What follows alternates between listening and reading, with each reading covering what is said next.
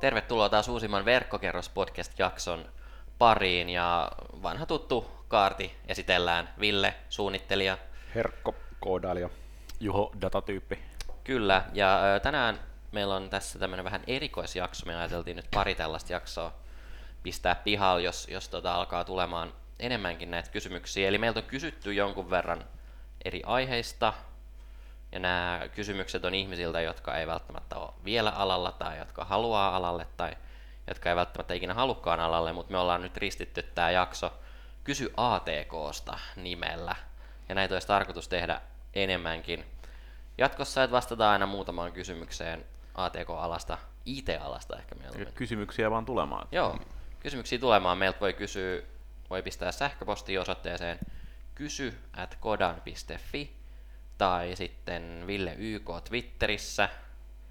Juho Koskivuo Twitterissä. Tai Kodan BCE Twitterissä. Mitäs Herkko sun Twitter? Ei ole vielä eskaloitunut niin pitkälle tää homma. Joo, myös Kodanin Instagram- tai Facebook-tileillä voi esittää kysymyksiä. Tai sitten tietysti etänä postilla. Joo, etänä postilla Kaisaniemen katu 1C 110 001 00 Helsinki. Onko meillä faksi? Faksia ei ole Vielä. Ja kuoreen tunnus. Kysy ATKsta. Kyllä. Kyllä. Tai postikortti. Olisi mahtavaa saada postikortti. Postikortti, kyllä. Mutta tämän kertaiset kysymykset on tullut. Nyt pitää keskittyä Helsingin yliopiston tietojen käsittelytieteen laitoksen muutamalta opiskelijalta. Mennäänkö asiaan? Mennään ihmeessä. Ensimmäinen kysymys kuuluu siis näin. Mitä nämä kaikki eri työtittelit tarkoittavat ja onko niillä mitään väliä? Ei. Herkko. No niin, hyvä. Seuraava kysymys. Seuraava kysymys. Ei, se on ainakin näissä niinku, on huomannut, että tällaisissa niinku devaajien erilaisissa titteleissä, niin niillä on niinku, sinne keksitään aika villejä titteleitä ja sitten niillä on niinku harvoin varsinaisesti mitään merkitystä. Et se, että mut otettaisiin johonkin keikkaan vaan sen takia, että mulla on jonkinlainen titteli, niin on aika silleen kaukaa haettu. Mutta ehkä niissä niinku, että sanotaan, että jos on junior tai senior etuliite, niin se kertoo ehkä siitä. Niin mennään vaikka nyt näihin, niinku, miten näistä nyt sanoisi, kokemustasoihin. Kokemustasot, niin. Varmaan lähtee trainee, alhaalta ylöspäin on trainee, junior, senior, principal ja sitten on niin sanottu CX-taso. Niitä sitten siinä voi olla just jotain sellaisia king of fucking everything -tyyppisiä ratkaisuja siinä niinku seniorin jälkeen, mutta ja sitten voi yleensä, että sitten jos ei ole niinku mitään etuliittä, niin sitten se on ehkä se niinku juniorin ja seniorin välissä tai jotain niinku vastaavia. Noit pitää vaan muistaa, että se on myös vähän talokohtaista, että etenkin tämmöiset isot amerikkalaiskonsulttifirmat, niissä on todella tarkka toi hierarkia, missä ne on, ja sitten niinku pienemmät, agilimmat tai keskikokoiset, niin siellä ne ei pistä niin paljon painoarvoa välttämättä noille, että siinä vähän kannattaa kontekstia kasana. Joo, toi on hyvä pointti, että ainakin itse on kuullut paljon näitä tarinoja, että ei suostuta antamaan vaikka senior-titteliä, koska silloin se tarkoittaisi, että sit sillä pitäisi antaa lisää palkkaa, että se palkka on hyvin sidoksissa siihen titteliin, mutta ainakaan oman kokemuksen mukaan suomalaisella IT-alalla näin ei oikeastaan ihan suoraan ainakaan. Joo, kyllä mä kuulun jossain isoista aloissa, niillä on oikeasti semmoinen checklisti, että sulla pitää olla näin monta vuotta kokemusta ollut tämän tyyppisissä projekteissa, tämmöisissä rooleissa, ja sit sä vasta saat se senior-titteli, mutta kai ne on enemmän yksittäistapauksia, mutta jossakin isossa talossa ihan niin kuin huomioitava. Joo, ja se tosiaan, että eri firmoissa se titteli voi olla sama, mutta käytäntö niiden firmojen välillä on täysin eri. Mutta mennään nyt vaikka nämä tasot ensin, trainee, aika selkeä, no se on harjoittelija käytännössä tulee niin kuin ensimmäiseen oikeaan työpaikkaan tekemään. Todennäköisesti aika paljon käyttää aikaa niin kuin itse opiskelun kursseilla. Kurssilla käy opettelemaan jotain kieltä tai työkalua tai katsoo vähän kokeneempia konsultteja olan takaa, mutta sitten kuitenkin pyritään mahdollisimman nopeasti pistää häntä ihan asiakaskeissiin ja välttämättä aina heti alkuun edes laskutettavana. Että onko trainee teidän mielestä, onko se vielä koulussa vai ei? Ei välttämättä. Niin. Kun mulle trainee aina, niin kuin tässäkin huomaa, että nämä tittelit tarkoittaa meillekin ihan eri asioita. Mulla trainee on tietyllä tavalla ihminen, joka tulee koulusta, ja se on niin käynyt työssä oppimisessa, ja se saa siitä opintopisteitä ja luultavasti jonkinlaista pientä palkkaa. Se on niin mulle trainee. Mä luulen, että tuossa on aika just silleen, että riippuu, että minkälaista koulusta se on niin valmistunut. Jos sä oot maisteritason ihminen tullut, niin ei sun niinku titteli ihan hirveän kauan kyllä treeniä todennäköisesti ole. Että ehkä se on myös enemmän, että millaisia hommia sut laitetaan. Että niin, se on. Ja sitten tuossa niinku, kuitenkin näissä hommissa sä kuitenkin käytännön opit vasta töissä, et sä koulun penkiltä. Näin on. Koulun penkki sun opeta, niin se on semmoinen, sanotaanko semmoinen lämmittelyvaihe. Lämmittelyvaihe, hyvä. Sitten junior. Treenistä sä teet kovasti töitä ja sit sä oot yhtäkkiä junior consultant. kyllä. Mitä silloin tapahtuu? Ei Miten se mitään. ero? Niin, palkka luultavasti nousee hieman. Todennäköisesti, mutta joo, se on ehkä niinku. Junior on mun mielestä silleen, että miten mä niinku trainiin ja juniorin eron, niin traini ei välttämättä vielä pysty yksin hirveästi tekemään. Kyllä. Junior pystyy jo Pystyy. todella paljon niinku autonomiseen duuniin. Pystyy, mutta sitten välttämättä niin vastuita ei ole ehkä niin paljon. Niin, vastuuta ei ole niin paljon, se on totta. Joo. Mä näen kanssa toi just vähän silleen, niinku, että treeniin saattaa just olla koulussa, että se on kesätyö niinku positiotyyppinen ja sitten niinku junior on silleen, että sä teet kuitenkin ihan niinku oikeasti Kyllä, töihin. junior on jo valmistunut Niin, luultavasti vakiduunissa tai Joo. jollain tuntisopparilla. Sitten juniorin ja seniorin välillä on tämmönen niinku tyhjä tila. Siinä ei mitään liitettä. Niin, jos ei ole mitään liitettä, niin silloin sä oot mun mielestä semmonen perustyyppi. Niin. Mutta se on myös vähän häilyvä kanssa, että, Niin on. että joku semmoinen, mikä jossakin talossa saattaisi olla junior, niin se on sitten siellä ilman sitä joku, mikä ihan sama henkilö saattaisi osassa toisessa olla ehkä senior, että se on vähän semmoinen häilyvä alue ehkä, että Joo, se on ehkä totta. siinä kohtaa ehkä kannattaa CVtä katsoa niitä. Joo. Eli mä itse ainakin pidän itseäni esimerkiksi palvelumuotoilijana. Mun tittelissä ei, jos mä kirjoitan sen johonkin, niin mä en kirjoita siihen senior service designer, koska senioriteetti vaatii mun mielestä vähän enemmän. Et mä pidän itteni hyvin kokeneena, mutta sitten välillä kun mä näen niin mua kokeneempien tyyppien duunia, niin mä oon silleen, niin kuin, että wow, että en mä vielä tohon pysty, joten mä en niin kuin vielä anna itselleni välttämättä tätä senior. Mä oon siinä kintaa, sanotaan näin. Joo, tuossa saattaa joutua olemaan tosi pitkään, koska aina mitä paremmassa niinku porukas liikkuu, niin sä et saat aina se Niin. niinku nöösi, vaikka sulla on 20 vuotta kokemusta. Kyllä. Niin on noin toiset pojat on vähän kovempi. Niin. Mut sit senior, sehän on niinku, se on jo sit niinku, se on niinku rutinoitunut tyyppi. Joo, se tietää Se jo on niinku nähnyt tosi paljon paljon. asioita, mitä Niin. se ei tiedä. Se, jos junior on vielä idealisti, niin senior on jo kyynikko. Seniorilla ehkä vastuuta sitten kanssa. Joo, aika seniorilla paljon on enemmän. vastuu, jonkinlainen tulosvastuu voi jopa olla. Sitten seniori mun mielestä pystyy heittämään vaikka johonkin uuteen projektiin yksi, avaamaan uutta asiakkuutta, tällaista, niin kuin, ja se on niin kuin vastuussa, sillä saattaa olla myös projektihallinnallisia tehtäviä ja näin edespäin. Joo. Että semmoinenkin senioriksi, se pystyy presentoimaan, konsultoimaan hyvin. Niin, ja sitten varmaan pystyy niinku tekemään vähän semmosia niinku teknisiä valintoja. Joo, toi on hyvä. Sitten on tää principal. Onko tää, mä en ole hirveästi tähän niinku, mä en ole yhtään principal service designeria esimerkiksi tavannut. Toi mun mielestä oli vähän tällainen, niinku, että tuohon principaliin menee just niinku se kaikki muu, että ihmiset keksii etuliitteet itselleen, että sinne menee niinku just niin king of fucking everything. Niin, Ei, niin. mutta ehkä siinä tulee enemmän liiketoiminnallistakin vastuuta ihan sen niin käytännössä asiakasduunin ohella, että tämmöistä niin tarjonnan kehittämistä sun. Mut sille, että niitä ei voi enää, niinku, sä et voi rinnastaa niitä enää koskaan niinku Niin. yhtään missään mihinkään oikein, että Joo. se riippuu aina täysin tapauksesta. Mutta on tuossa mun mielestä silleen noissa vaikka titteleissä vähän perää, että jos sulla on niin senior tai principal siinä, niin kyllä sulla odotetaan tiettyä tasoa. Ihan sama mistä kuinka isosta tai pienestä firmasta tuut. Se on totta, odotukset, niin kuin, että se, että sit kun konsultteja myydään tuonne ulospäin maailmaan, niin se on tosi, siitä niin kuin asiakkaalla se on huomannut, että tarkoittaa tosi paljon. Joo. Että ne ei välttämättä halua ikinä ketään, minkä titteli edes lukee junior tai näin edespäin. Se niin kuin on myös vähän semmoinen valitettavasti epäluottamusta herättävä, vaikka ei pitäisi olla. Mites sit Herkko, on tämmöinen kuin lead developer vielä? No se on just ehkä vähän tämmönen, että sit pystyy niinku ohjata niitä muita devaajia siinä niinku mukana, että toimii tämmöisessä niinku, pystyy tekemään just niitä tämmöisiä niinku teknisiä valintoja ja olla silleen vahvasti ottaa sitä roolia siinä, että mitä tehdään ja milloin tehdään ja Joo. kuinka nopeasti tehdään. Mutta mun mielestä yksi kans tärkeä keskusteluaihe on myös se, että ei pelkästään mikä se titteli on, vaan sitten, että siellä on kuitenkin sut voidaan laittaa hyvin erilaisiin rooleihin sen jälkeen. Että se on, että mikä siellä se mun mielestä on vielä vähän häilyvämpi se. Niin on. Joo, titteli ja rooli on kaksi täysin eri asiaa, se on ehkä sitten niinku oman keskustelunsa aihe kokonaan. Ja paljon riippuu myös siitä, että kenen kanssa keskustelee ja millaisia intressejä niillä osapuolilla on, että koitetaanko tässä niinku myydä vai mitä tässä koitetaan tehdä. Ja niin edespäin. Mutta voitaisiin vähän vielä avata tässä, kirjoittanut tänne papereihin, että että vielä, että nyt kun noita tasot on, niin mitä ne eri tittelit sit tarkoittaa vielä niinku eri aloilla, sit niinku mitä sen trainiin tai seniorin tai juniorin jälkeen tulee. Mä voin nyt avata vähän noita design titteleitä. Tää on nyt tämmönen hyvin niinku raaka yksinkertaistus aiheesta. Vähän juteltiin, että tehdään tästä ihan oma jaksonsa, mutta katsotaan. Mutta mä nyt lähdin tämmöisen niinku kuvitteellisen keissin kautta avaamaan näitä designer-rooleja. Kuvitteellinen keissi on siis se, että meillä on joku asiakas, joka haluaa uuden palvelun, jolla he tavoittavat nuorisoa uusiksi asiakkaiksi. Ja sitten ensin on tämä niinku palvelumuotoilija.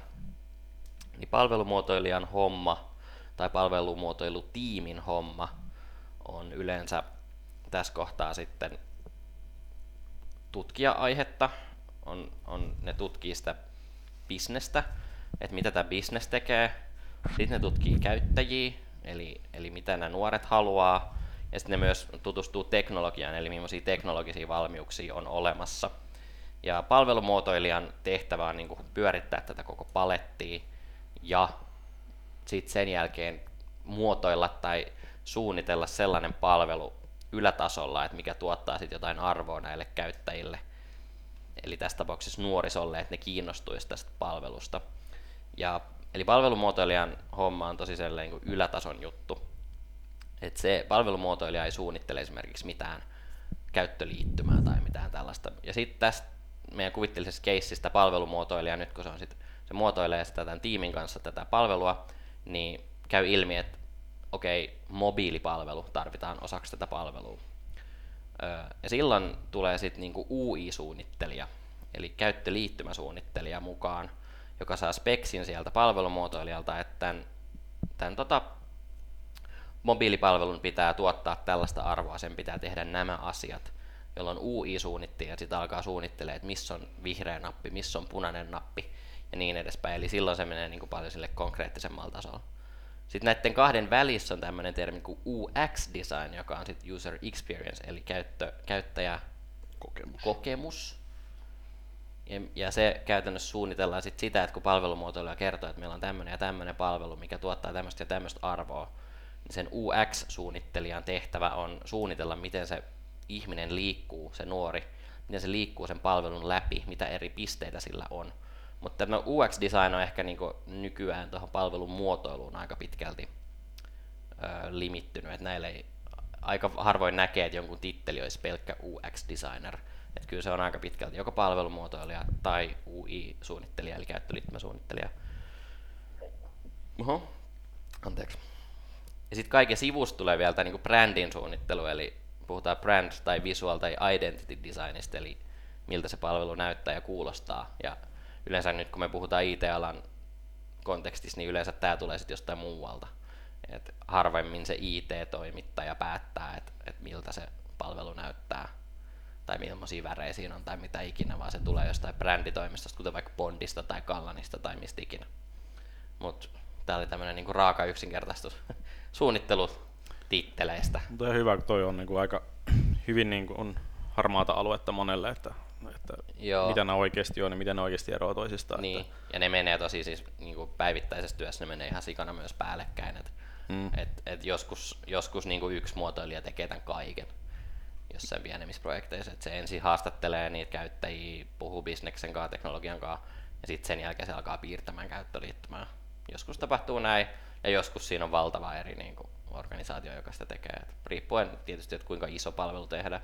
Mutta joo, mites koodauspuolella? No täällä on sitten niinku, sanotaan, että on niinku developereita, ja sitten sinne voi taas niinku tähänkin voi silleen, että tästä voi tehdä tällaisen niinku leikkaa liimaa askartelle leike, että voi olla niinku frontend, backend, database, cloud ja architect, ja sitten silleen näitä voi sitten niinku pyöritellä ympäriinsä aika paljon, että frontend developerit tai sanotaan, että pelkkä frontend on niinku se sitten, kun se UI-designeri on saanut piirrettyä, että tämmöinen pitäisi niinku tehdä, niin tämä frontend-tyyppi yleensä sitten tekee sen koodiksi, että tekee sen asian. Frontend-devaaja tekee sen, mikä näkyy jollekin. Näkyy jollekin, joo. Sitten on sitten on back-end, eli tavallaan niinku peräpää, ja se on sitten niinku, että kun se frontend-tyyppi haluaa sitä dataa jostain, niin se yleensä pyytää sitä backendista. Ja sitten sanotaan, että on niinku database ja cloud ja tämän tyyppiset asiat, niin sitten eli tietokanta ja pilvi. tietokanta ja pilvipuolen tyypit, niin sitten nämä backend-tyypit voisit vielä kysyä niinku dataa niiltä. Mites arkkitehti tekee? No sitten arkkitehti on vähän niinku developerin semmoinen, niinku, ikään kuin siinä voi olla niinku semmoinen, niitä voi vaihdella noissa väleissä, että sit arkkitehti on vähän se, niinku, se suunnittelee, se on arkkitehti, että se on niinku, suunnittelee niitä asioita jonkun verran enemmän kuin ihan devaaja. Mites Juha sit tuolla datapuolella, millaisia titteleitä siellä? No tässä ehkä vähän karkeistettuna, mutta ehkä semmoista yleisimmät on niinku BI-konsultti, analytiikkakonsultti, ne menee vähän ristiin päällekkäin, riippuu kenen kanssa juttelee. Sitten on data engineer ja sitten data scientist, jos tälleen niin vetää 4 tämmöistä vähän perinteisempää. Okei, avaa vähän. Jos otan mulla esimerkki keissi, että mulla on vaikka kauppa, mulla on pikku ruokakauppa ja siinä esimerkiksi tämä data scientisti kerää, data engineeristä aloitetaan vaikka, että data engineer kerää sitten kaiken näköistä dataa, luultavasti kassajärjestelmistä ja miksei muualtakin jotakin ostolaskuista ja varastonkierrosta ja tämmöistä näin. Ja aika detskutas dataa ja sitten se tekee sille jotain pientä muokkausta, että sitten saadaan vähän niin kuin luettavampaa muotoa, jotain valmiita laskelmia tekee sille. Sitten se data menee esimerkiksi niin kuin BI- tai analytiikkakonsultille, joka sitten niin kuin mittaa, että miten tämä niin kuin liiketoiminnallisesti menee, että missä täällä on jotain käppejä tai mitä me nähdään, että mitä osa-aluetta, pitäisikö meidän sipsihyllyä kasvattaa tai jotain. Ja sitten data scientist sitten on se, joka niin kuin tekee ehkä tämmöistä ennustavampaa mallia esimerkiksi, että hei, että niin kuin meillä on dataa parilta vuodelta, niin voidaan alkaa ennustamaan, että miten tämä myynti tulee vaikka seuraavan puolen vuoden aikana menemään. Joo. Ja ehkä myös jotakin skenaariointia, just, että jos me suurennetaan sipsihyllyä, niin mitä tapahtuu.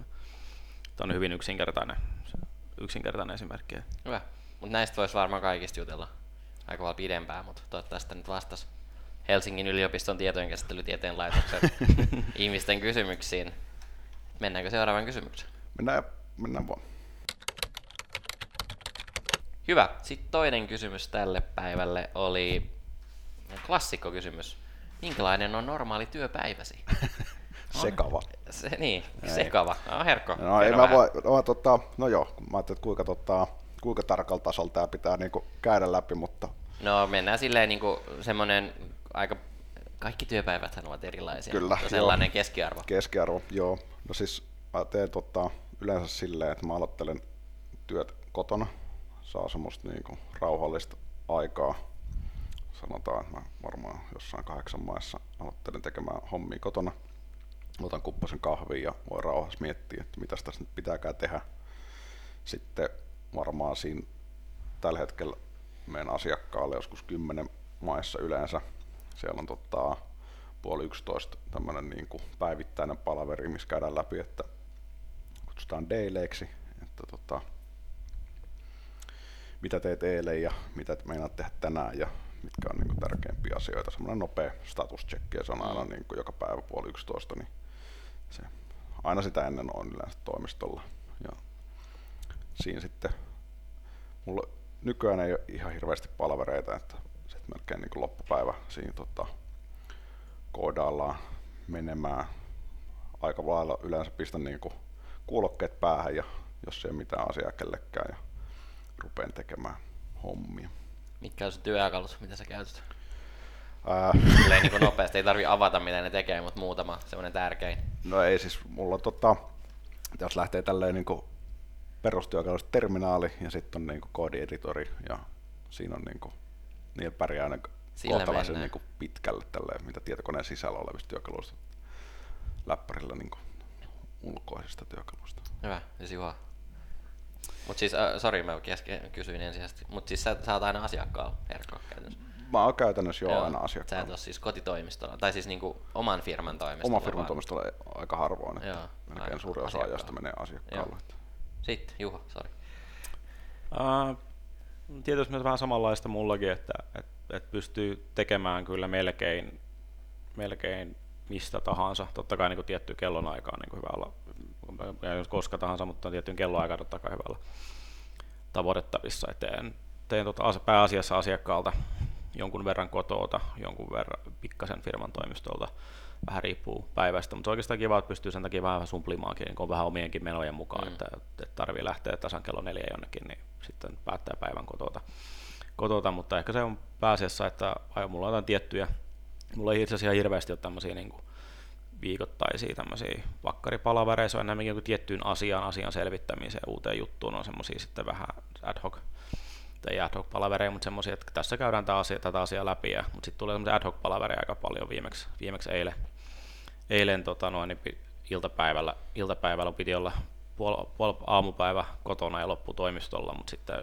tulikin semmoinen, mikä sovittiin, että katsotaan Skypellä, kun on paljon myös noita ulkomailla olevia tyyppejä, niin jäänkin sitten kotiin koko päiväksi ja katsottiin sitten niin kuin pari tuntiakin siitä spontaanisti. Selvitettiin yhtä juttua. Okei. Mitä sulla on työkaluja? Onko jotain semmoisia, mitä sä käytät niin kuin käytännössä aina, tai jos sä oot projektissa? Niin... No tällä hetkellä pääasiassa on Microsoftin Power BI niin kuin päätyökalu, mutta sitten on myös aika paljon, kun oma työ on paljon kanssa speksaamista ja muuta, niin siinä on ihan sähköposti ja Excelikin on niin kuin kyllä todella paljolla käytöllä. Kyllä. Joo. Mitä mua kiinnostaa, tai siis mä tiedän, mutta ehkä meidän kuulijoita kiinnostaa, että se, mistä itse tykkään, että se on aika vapaata ainakin, oma fiilis on siitä, että miten voi tehdä töitä, että itsekin aina, jos ei vaikka niinku vaan niin sanotusti kulje, sitten voi vaikka lähteä, mä käyn usein tuossa akateemisessa kirjakaupassa räpläämässä kirjoja vartija, sitten tulee takaisin toimistolle, niin sitten yleensä lähtee taas, niinku, että käy vähän vaikka kävelee sitä jotain, että ei ainakaan mua ei hirveästi kytätä, että ei ole mitään semmoisia lakisääteisiä. Joo, ei meillä ole niinku, ei mitään kahvitaukoa, ei kyllä niinku, sitä käsitettä ei ikään kuin tunneta, että silloin ollaan niinku, juodaan kahvia monesti siinä läppärillä ja jos tarvii jonkun tauon, niin sitten lähtee tosiaan pitää se tauo silloin, kun siltä tuntuu, että homma ei nyt luonnistuu. Mutta sekin voi muokkaa mielessä halua, että mä nyt itse pyrin, että mä saan sen siinä 8 ja 5 välillä tehtyä. Se on mihin mä pyrin, niin kuin sanotaanko 90% päivistä sinne. Sen mä teenkin, mutta sitten mulla oli jossakin vaiheessa hetken aikaa sellainen tapa, että mä nukuin vähän pidempään ja sitten menin toimistolla aamupäivällä, lähdin iltapäivällä, tein jotain muuta ja illalla jatkoin taas, mutta silloin mulla oli tosi paljon semmoista etänä tehtävää hommaa, mikä ei ollut niin justiinsa, koska mä sen teen, niin se sopii ihan hyvin sen hetkisen elämäntilanteeseen, että pystyy hyvin muokkaamaan kyllä. Mulla tuli yksi asia näistä niinku työkaluista, mikä unohtuu, mutta mitä käytetään niinku ihan älyttömän paljon, siis niinku todella paljon, on post-it-laput. Post-it-laput, kyllä. Siis Mullakin lukee täällä, mulla lukee itse asiassa kynä ja paperi. Joo, totta. Fyysiset artefaktit on aika niinku tärkeitä loppujen lopuksi. Mulla on kyllä niinku, mulla on vihko, kynäpaperi ja sitten on niinku post-it-lappuun kuluu niinku, me tällä hetkellä asiakkaalla 3 tai 4 semmoista isoa valkotaulua, mitkä niinku pyörii rullilla ja ne on niinku aika lailla täynnä post-it-lappuja erinäköisistä asioista. Joo, no nyt kun kuultiin devaajan ja analytiikkamiehen päivät, niin voidaan mennä tähän hauskaa osuuteen, eli suunnittelijan päivää, joka alkaa tietysti Pomppulinnasta. Ratsastellaan yksarvisella pitkin Mannerheimin tietä. Kyllä. Säkkituolilla, löysin chai-latteja. Yleensä mä herään 7:45. Siinä pyörin sit puoli tuntia sängyssä miettiä tekosyitä, että voisi jäädä himaa. Sitten kun en keksi yhtään, niin lähden toimistolle. Ja joo, mä teen aina toimistolla. Mä tiedän paljon ihmisiä, jotka tekee kotoa, mutta mä en itse pysty siihen hirveästi. Et joko toimistolta tai sit asiakkaalta riippuen, että millainen projekti on kyseessä. Sama itsekin oikeastaan vältän. Tiedän vaan, että se ihan vaan tiedän itsestäni, että se on vaikea keskittyä koko päivää. Nyt sekin on hyvä työjutuissa, kun meillä on koiranpentu kotona, niin pitää olla välillä. Ei pysty koko päivää jättää sitä yksin, niin mä oon just tosi paljon nyt ollut aamu kotona ja sitten loppupäivän toimistossa menee ihan hyvin, mutta koko päivän välillä vähän nihkeä. Joo. Eli seuraava kysy ATK:sta on pelkkiä kysymyksiä Juhon koiranpennusta. Niin. Mitähän mä olin sanomassa? Niin ehkä se, mikä mulla nyt eroaa eniten, että suunnittelijat on aika usein asiakkaalla, mutta ehkä vähemmän kuin niinku teknologian ihmiset. Eli suunnittelijat tekee myös aika paljon omalta toimistolta, sit oman firman toimistolta ehkä duunia enemmän ainakin kuin devaajat. Ainakin oma kokemus on näin. Perustyökalut on Sketch, millä yleensä jotain käyttöliittymäkuvia tehdään. InVision, jolla tehdään sit prototyyppejä klikkailtavia. Sitten on semmoinen kuin Zeppelin, johon viedään sitten, miten se nyt sanoisi? Zeppelin on siis tällainen, mihin viedään sitten vaikka se vihreä nappula, kun vihreä nappula on muotoiltu valmiiksi, niin se viedään Zeppeliniin, josta sitten koodaaja voi katsoa, että miten sitä on tehty ja miten sitä pitää tehdä sinne koodin kannalta. Ja sitten suunnittelijalle yksi aika tärkeä on ihan Keynote tai PowerPoint. Että aika paljon tehdään presentaatioita ja kynä ja paperi. Mutta aika semmoista keskiluokkaista elämää, että 8-9 aikaan toimistolla ja 4-5 aikaa himaa ja that's it.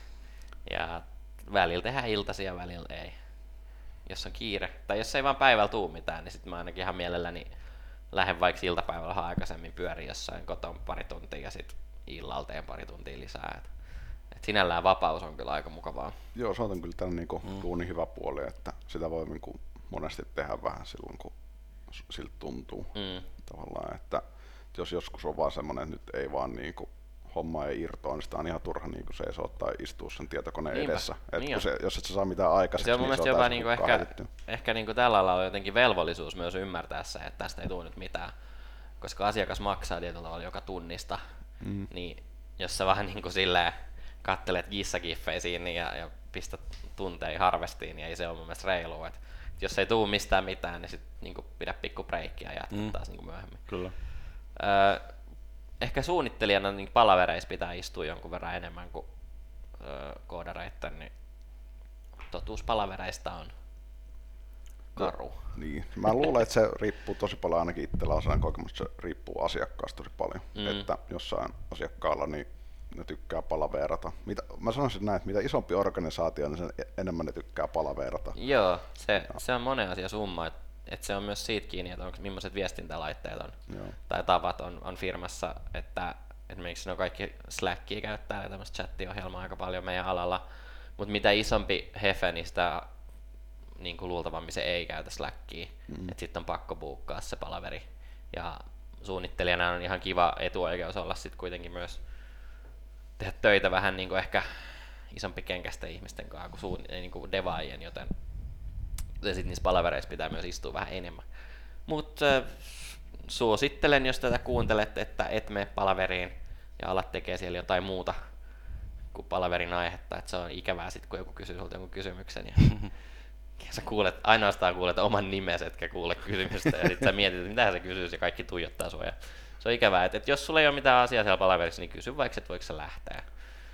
Joo, mä oon tehnyt niin mä teen aika usein, hyvin paljon, että mä niinku jossain vaiheessa oli semmoisilla paikoissa, että tuli paljon kutsua palavereihin ja sitten totesi niinku 3,5 minuutissa, että tää ei kuulu nyt mulle ja sitten vaan saman teen niinku tekemään jotain hyödyllisempää. Ja tää saattaa tulla moneen yllätyksenä, mutta silloin kun se kalenterikutsu tulee, niin siihen voi myös vastata, että ei. Joo. Vaikka se olisikin tyhjässä kohtaa. Nyt pomo tykkää hyvää, mutta se on totuus. Mites normaalista työpäivästä, haluatko joku vielä sanoa jotain? Pojat siinä pyörittelevät päätään, se näkyy kaikille meidän videostriimin katsojille. Ei mä rupesin oikein miettimään, että onko tässä niinku mitään, mutta ei nyt ainakaan mitään järkevää. En mielellään vaihtaisi rytmiäni mihinkään muuhunkaan. Lähdetään siitä, että IT-alalla työpäivässä ei ole mitään myyttistä oikeastaan. Että aina näkee niitä uskomattomia valokuvia hienoista toimistoista, missä on vaikka mitä liukumäkiä. Niin totuushan on, että ei niissä liukumäisiä hirveästi sitä aikaa vietetä vaan. Se on yleensä siellä asiakkaan luona tai omalla työpisteellä luurit korvis ja katse liimaantuneena ruutuun 7,5 tuntia. Loppuviimein. Kyllä. Joo, se oli vastauskysymykseen numero 2. Jos haluaa mennä liukumäkeen, pääsee liukumäkeen. Niin liukumäkeen pääsee kyllä, jos haluaa, se on totta. Se on aina se bonus. Kaikissa työpaikoissa ei pääse liukumäkeen. Meillä ei esimerkiksi ole liukumäkeä. Ei vielä. Miksi ei? Hyvä, siinä oli ensimmäinen Kysy ATK:sta jakso. Ja lisäkin on tulos, meillä on jonkun verran kysymyksiä jo valmiina, mutta jos haluat kysyä meiltä jotain, niin mitäs me sanottiin? kysy@kodan.fi sähköpostiin tai Ville YK tai Juho Koskivuo Twitterissä. Mikä herkko sun Twitter oli? Ei oo. Ei, älkää laittako tai sinne. Kodan BCE tai Kodan Facebookista löytyy ihan kodan.fi, sieltä löytää kaiken, mistä pääsee eteenpäin. Hei, kiitos näistä kysymyksistä ja seuraavaksi palataan asiaan taas. Aivan muuta. Jotain aivan muuta. Moi moi. Moi moi. Momo.